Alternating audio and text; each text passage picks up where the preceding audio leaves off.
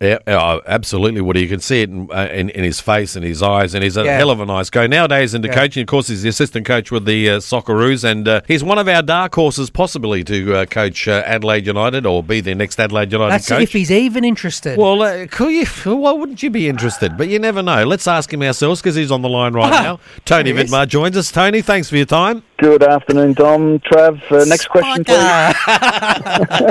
No, we like to give the hard-hitting questions on the round ball here, Tony. You said you were going to be nice to me. I'm always nice to you, and I'd like to see it. But, all right, let me just ask at the top of that, get it out of the road before we talk about other things. Would you, if the coaching job of Adelaide United came up, they asked, Tony, would you like to coach Adelaide, would you take it? Next question, please. No, now you're sounding like a bloody politician again. Again? What do you mean? I've never been a politician. Yeah, well, we just spoke to Cal V and he said the same thing. Yeah, well, he said he's a politician. Yeah. Look, whenever there's a role like that, you'd be considered for it. Okay, that's all you're going to say. All right. Well, of course, you are the assistant with the national team in the program there. You are in Adelaide in isolation. What have you been doing in the interim since nothing's been happening? Not much. Well, Carl gave us a pretty good idea what you two have been doing in the interim. Yeah. Yes, I've been hitting the golf course a fair bit, so that's been great. I've been working on my game, so that's been a fair bit of challenge. It's been good. Has it been frustrating, though, not being able to do anything on the football front like a lot of other people around the world? Yeah, it is. Look, we've been, because I have a dual role with the national team. I work with Gary Van Egmond with the 20s, looking at that next group of players coming through. So we just had a Zoom meeting for a couple of hours talking about the 20s age group and what we should do to still keep them involved in some way. And it's difficult because some of them are probably in isolation or doing a little bit of training on their own, and there's not much you can do. You can do so much video analysis, but then that can get to a point where that becomes too much as well. Tony, I had pleasure, I don't know if I'd say pleasure or displeasure, of having Gary Van Egmond as an assistant coach when I was at Newcastle. Hello, what does that mean? When I was at Newcastle, right? And all I would hear from him when I was running up and down the sideline was, Travis, get back, Travis, well, get back. Well, let's face it, you didn't get back often enough. Does he still scream at the players non-stop? No, different. It's a different Gary. Maybe it's just you.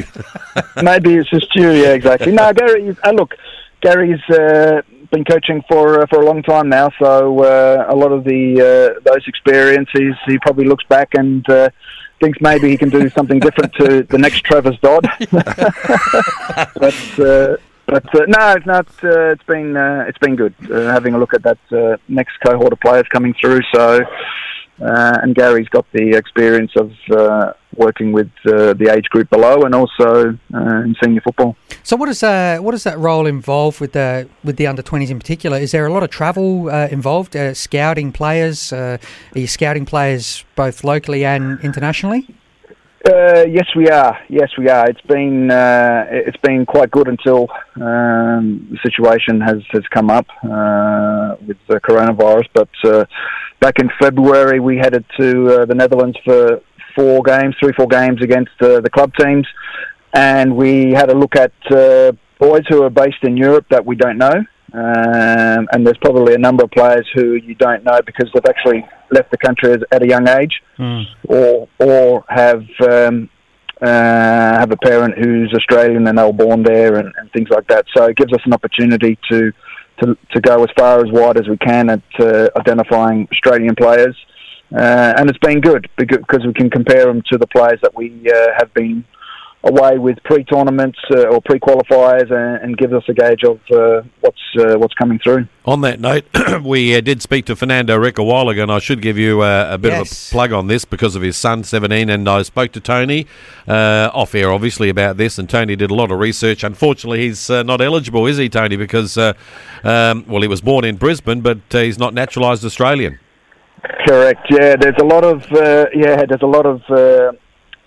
hoops that you've got to go through, especially if you don't have Australian parents It's all the FIFA rules, so it's unfortunate because if he's anything like his father, he'd be a decent player, and that's an unfortunate thing. He doesn't qualify because of his citizenship. Tone, that tournament in February that you played in Holland, the mixed results there. What was the outcome of the players that you saw? Were you happy with what's coming through? Yeah, well, look, we took it was probably half a dozen players based in Australia who weren't thereabouts in the A-League. There were a number of boys who we've had in the 20s who are currently playing A-League or on the bench, so we didn't take them with us. And it was more of an identification tournament to see these players, get them in first hand, have a look how they're on the training field, then how they can adapt quickly to how we want to play, but then also to see what they're like. As I said, it was more of an identification tournament.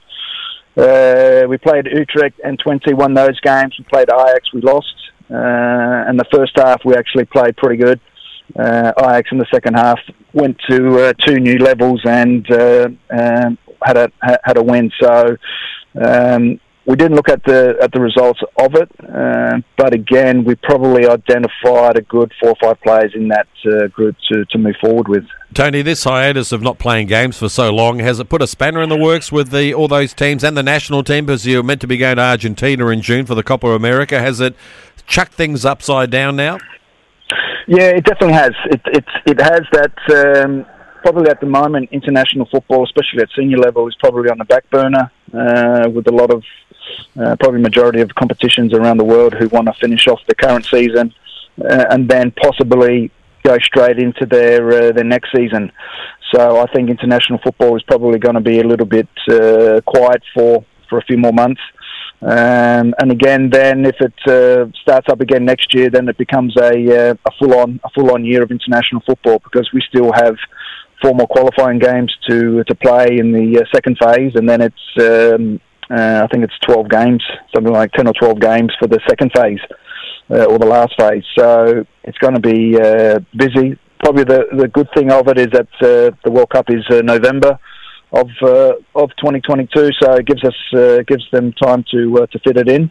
But again, everything is so unknown because we don't know what's going to happen with competitions around the world. Yeah, Tony, with youth development, we saw a few weeks ago now, I think it is, the Golden Generation were quite critical of football in Australia and how it's progressed or hasn't progressed.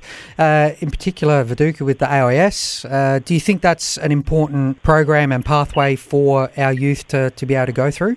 I think I was quite vocal during that time when I was in charge that you still needed that AIS program there to help with youth development. A lot of people say it's a finishing school, but also I think it's a younger age group that is there. So once they leave there, then they're leading into A-League clubs. So that gives them, a fair bit of time to work with those players. And I think it's critical, especially at that stage 2-3 years ago, where some of the A-League clubs started up their own academy. And they were fairly new, and we said that continue on having the AIS because it would actually help the A-League clubs with their academies, gives them time to develop their players, and then at some point you can phase the AIS out once the A-League clubs, their academies are really truly up and running. And I can remember speaking to it was a Danish technical director from Copenhagen.